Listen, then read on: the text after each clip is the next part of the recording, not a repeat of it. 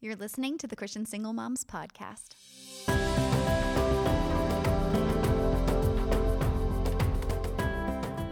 Hey, it's Michelle. Welcome back to the Christian Single Moms Podcast. In today's episode, I'm going to be talking about a subject that is sometimes controversial and sometimes difficult. October is Domestic Violence Awareness Month, and many women that I speak to have some type of abuse that's happened in their background, whether it was from their family of origin, something that might have happened in their younger years, or something that was in their marriage itself. This is an issue that is often difficult for us to talk about, and it's often uncomfortable for many people in the Christian community. And what I'd like to do is just shine some light on this and talk about what does the Bible say about these things and how we can approach it so that we can start to break down some of the barriers and some of the cloudiness that exists around issues of abuse and domestic violence so that we can create a dialogue and just continue a conversation that will bring lasting healing. When you've been through an abusive situation, you are going to behave differently. You're going to feel differently. And it is probably going to be difficult for you to have other people around you understand. I want you to expect that because it will allow you to have some compassion for yourself, but also compassion for those people around you as you try to gain some support. You know, I kind of look at it like this, like very often you'll have one side that's never encountered abuse before, and so they don't really know how bad really can be. And then on the flip side, if you've been through abuse, you may not know really what good looks like. And so you may not be able to effectively communicate your particular circumstances because to you, bad is normal. And so you're coming from a place of not really knowing how good can be. And so there's this great big disconnect sometimes between being able to convey really how bad what's going on is, especially because you may have started to minimize it, but then also for other people to be able to understand how bad really is if they've never seen anything like it before. And I kind of want to come in here as an interpreter. I think that's one of my biggest things is realizing that sometimes we're just not speaking the same language. We might actually care about each other, but then it just doesn't come out right, or it comes out sideways because we're just not speaking the same language. And so I'm hoping with some of what we'll be talking about that it will just be some of that information that will help to bridge that gap, that we can have an effective dialogue about these things and have meaningful communication that brings light and hope into these situations that, let's face it, they're pretty dark. I want to keep it light on the sponsorships in this episode, but I do want to make sure that you know about Faithful Counseling. Faithful Counseling is Christian counseling that's available remotely, and you can access it through an app on your smartphone. If you're going through complex issues like abuse, it's very important that you get started having a conversation about handling these issues so that you can get yourself to not only safety, but to healing. If you go to getfaithful.com/singlemom, you can get 10% off of your first month. So if you're struggling to understand either what you're in right now or maybe something you've gone through in the past, I hope you'll have a look at Faithful Counseling. Now, you'll notice through the course of this episode, I will often refer to men as the abusers and women as the abused. It certainly goes both ways, but as we've talked about before on the Christian Single Moms podcast, our audience is single moms, so that's why I approach it that way. Now, if this is not something that pertains to you, I'd love it if you would still listen in on the conversation because it's very likely that someone close to you has experienced or is experiencing domestic violence. 1 in 3 women will experience some kind of abuse in the course of their lives. And the thing that we have to realize is that domestic violence isn't necessarily physical violence alone. Domestic violence includes things like emotional abuse and spiritual abuse, financial abuse. We talked about all the different kinds of abuse in episode 2 of the Christian Single Moms podcast. And it's essential to understand that all of these various types of abuse, the one common thread that they have is that abuse by definition is misusing personal power to control another person. I think the first thing that we have to realize is that God hates abuse. And the book of Proverbs is extremely clear on this. I'm reading from Proverbs 6, starting at verse 16, going to verse 19. It says, "There are 6 things that the Lord hates, 7 that are an abomination to him: haughty eyes, a lying tongue, and hands that shed innocent blood, a heart that devises wicked plans, feet that make haste to run to evil, a false witness who breathes out lies, and one who sows discord among brothers. If you do any research on abuse, you'll find some of the hallmarks of abusive behavior are all mentioned here. It's talking about things like arrogance and lying. It talks about distorting the truth and manipulating people to get one's own way. And that, by its very definition, is abuse. Now, as far as how to handle these types of issues, the Bible's actually pretty explicit about this as well in 2 Timothy chapter 3. It says, "But understand this, that in the last days there will come times of difficulty, for people will be lovers of self, lovers of money, proud, arrogant, abusive, disobedient to their parents, ungrateful, unholy, heartless, unappeasable, slanderous, without self-control, brutal, not loving good, treacherous, reckless, swollen with conceit, lovers of pleasure rather than lovers of God, having the appearance of godliness, but denying its power. Avoid such people." Now that's up through verse 5. And again, this details very clearly the characteristics of abusive behavior. This verse describes people who are manipulative and greedy, cruel, but it also says that they're people who are going to look religious. And a lot of times we don't think that these kind of things could happen in our church community because everybody seems to be following along in line. But this verse tells us they're going to look like they're religious, but they're going to deny it's God's power, which means that we're actually extremely likely to be experiencing this in our congregations, and we're also very likely to be tricked. In this letter, Timothy is being warned about people who may come into the congregation to deceive and manipulate, and he's told explicitly to avoid such people.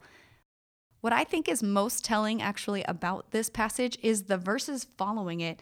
Starting in verse 6, it says, "For among them are those who creep into households and capture weak women, burdened with sins and led astray by various passions, always learning and never able to arrive at the knowledge of the truth."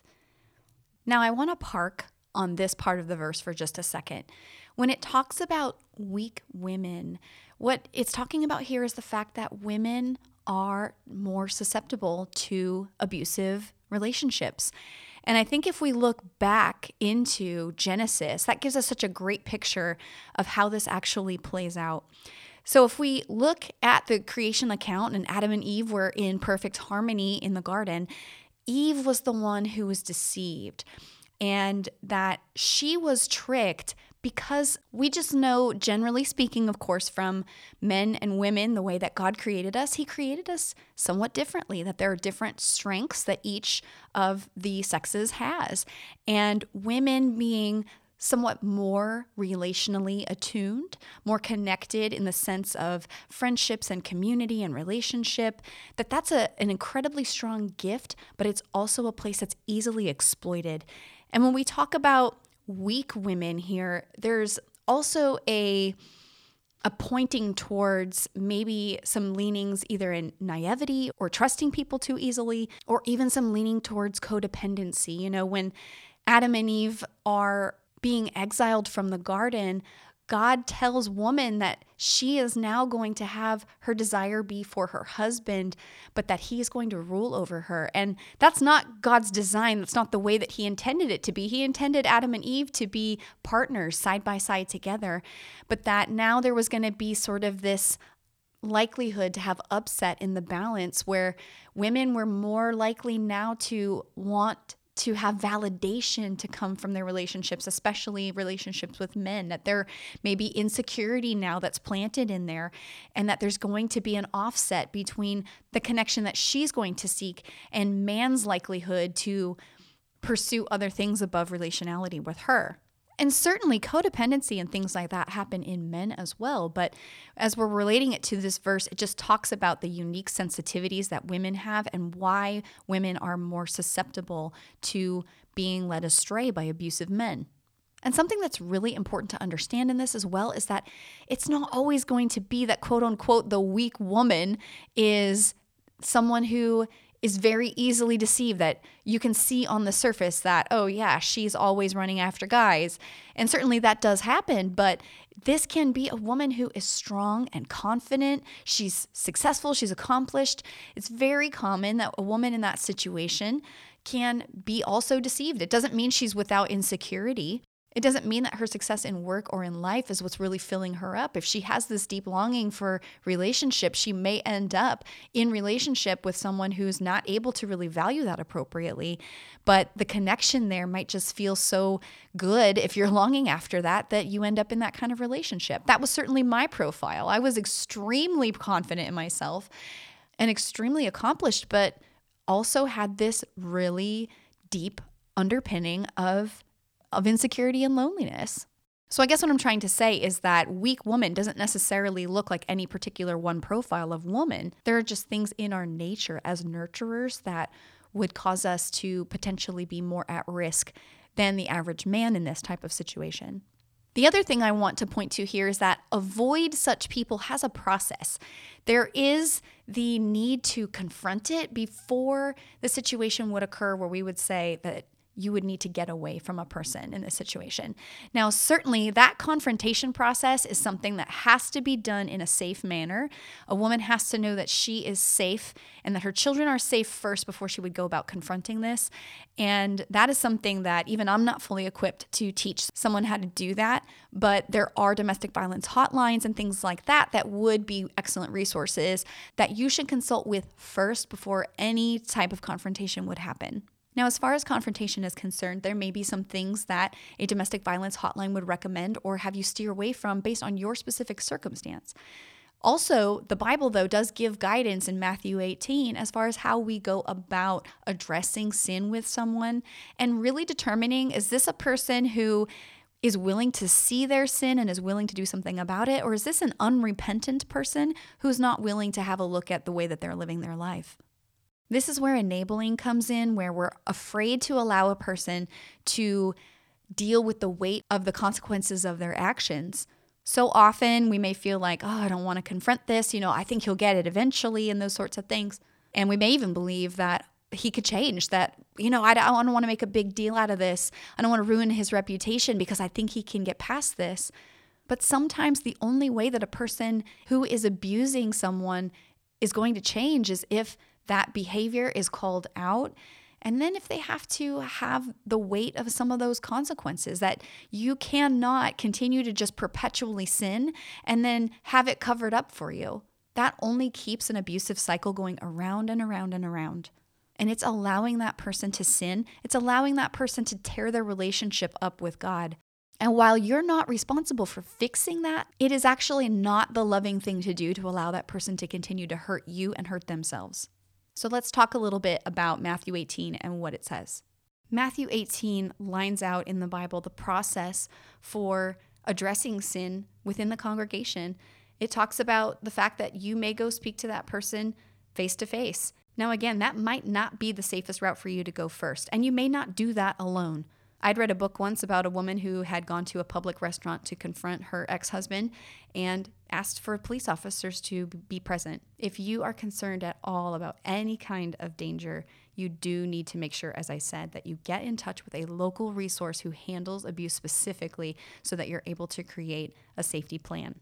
Matthew 18 then goes on to say that if that person doesn't listen to you, that you bring 2 or 3 witnesses before that person and then bring it to the church. And this is one of those things where it can be difficult because many times I hear from women who will say, well, my church pastor took his side, or they didn't understand what I was saying to them, or they sent us to marriage counseling. And very often they're so well-meaning. And certainly we'd like to involve pastoral leadership in our churches and those kinds of things. But sometimes pastors themselves don't exactly know what the right way to approach these issues is. In 2018, Lifeway Research conducted a study with 1,000 pastors, and half of all of the pastors surveyed said that they didn't feel that they had adequate training to address issues of abuse.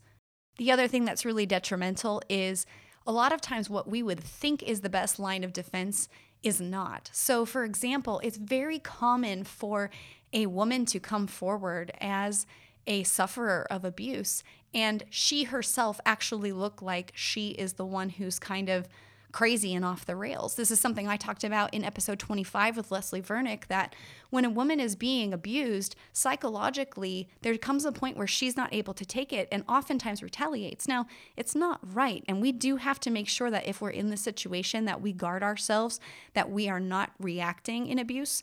But it does happen. And sometimes what happens, depending on the situation, is that the abuser can actually look like the one who's got it all together. So the first thing I think that's difficult about having this conversation is being able to have that kind of discernment. But the second thing is, very often if you'd see this in a relationship, you would think that, well, the couple just needs to go to marriage counseling. And the research shows that this is extremely dangerous for a person who's being abused, and that an abusive person's behavior is completely theirs. It's them processing their own issues in an unhealthy way and then inflicting them upon someone else. It's not a relationship dynamic. But that's something that's not readily apparent on the surface. And again, this is something that I spoke with Leslie Vernick about, but not everyone is aware of research like this. I typically recommend for women that you go and get counseling on your own. Find out what it is you're dealing with and find out the ways that you can deal with it. It's one of those things that if you are reactionary, if you are feeling a little bit crazy, it is normal that that would happen to you if you're in an abusive situation. But you have to be able to also get a stable footing so that when you do bring this to individuals who can help you in your life, let's say a pastor or a women's minister, for example, that you're establishing some credibility. And it's difficult. I hate that we have to even say that you have to be credible when you're being abused, but it's the reality of the situation. And you do need to take care of what's going on internally with you no matter what anyway. Your road to healing is not going to be through somebody else changing their behavior. Your road to healing is in seeing where you are at and where you want to be and walking in that direction and choosing it on your own for yourself and your life. So that's why it's so critical to get with a counselor so you can understand what is happening so that you're able to speak intelligently to it and help those people who you need to help you. But very often in our communities, there are people who have dealt with these types of issues before and have the ability to speak into the situation. At the end of this part of Matthew 18, Jesus then says, if this person doesn't listen to you, then you're to treat them as an unbeliever. And it doesn't mean that this person is now like quote unquote dead to us, but it does mean that the nature of the relationship has changed and that we are turning this person over to God at this point to handle their sin, and that we're supposed to separate ourselves. We can pray for this person. We certainly still want to have boundaries with this person, but be kind to this person. And there's all kinds of different ways to do that. But it's important to understand that even Jesus in the Gospels lines out ways that we do need to separate ourselves from unchecked evil that's happening in our lives. And we have to call that. We have to say that abuse is evil. If God hates it, it's evil. And I think so often we're uncomfortable with that. We're uncomfortable with saying that something is evil. And we're not saying that now you have to like classify this person as evil, but certainly what they're giving their lives over to is evil. And we become the company that we keep. So what we're going to do here this month on the Christian Single Moms podcast is I'm going to run a feature all month long on issues of domestic violence so that we can start to dig up great resources when it comes to how to handle these things, both from a psychological perspective, but also a spiritual perspective. As I just showed you, the Bible is very clear that we're to tackle issues of abuse, that abuse is no different than any other sin. If we knew that somebody was a murderer or was stealing thousands of dollars, we would do something about it. And the Bible is clear that abuse is no different. So many of us have grown up with the idea that abuse is something that we can just love away, that if we're just good enough, these things could change. In Matthew 10:14, Jesus actually advised his disciples that if they were to go into a community and they were not received, not to stand there and try to make friends with everybody and make it all happen. He told them that they should shake the dust off of their cloaks and leave, and that the retaliation against that city could be great. Jesus himself withdrew many times from those who would try to pursue him. And there are multiple places in the Bible where we are told to separate ourselves from evil, that we're supposed to expose the works of darkness. If we're sweeping it under a rug, or we're actually giving accountability to both parties when it's really something that lies within the abuser himself, we're actually contributing to the problem. We're keeping it in darkness. And that darkness spreads. It spreads through the abuser. It spreads through his wife. It spreads through their children and has long-lasting effects. bringing it out into the light is so critical because God loves all of the people involved in this situation. God loves the person who's being abused. God loves the abuser, and God loves their children. And he does not want to see the members of his family falling into the evil schemes of the enemy. And so when we expose these things in the right way, and it's very important that it's done in the right way, but when we do expose these things, it offers an opportunity for help and healing for one, if not all of the participants. Now this month, I also want to ask you for some help with spreading this message to other women who need it. And there's a few ways that you can do that. One of the first things is to follow Agape Moms on Facebook or Instagram. Again, that's at Agape Moms. And if you see a post that's really interesting or you think would connect with a woman that you know, go ahead and send it to her. If there's something that resonates with you on the podcast, you can share it in a story or even leave a review. You know, the reviews are really critical for a lot of women that I hear from because they're able to read them and know, okay, this is a place where I feel like I'm safe. This is a place where they're talking about the things that I'm going through and I'm not alone and it's going to be okay. Hope is so contagious. It's so wonderful to see how you all are encouraging each other back and forth and you don't even know it. And when I see your emails, you're encouraging me too. So I know you'll hear a lot of podcasters will say, oh, subscribe, review, all this kind of stuff. But single mom issues and issues of domestic violence are not talked about in our churches as often and as loudly as they should be. And this is the place where we're going to start that dialogue. And I just pray that God would continue to use our little steps to make that conversation grow, that what's starting out as a little flame would just become a burning fire, and that we would see the culture in our churches shift where we know how to handle these issues, that we can see them, and that everybody can receive a hope and healing that they need instead of being shrouded in darkness and shame. I'm so thankful that you joined me for this episode. And if this spoke to you in any way, I just want you to know that God loves you and he sees you, and my heart is with you. I'm praying that you'll know God's love and his comfort for you, and I am looking forward to having you with me next time.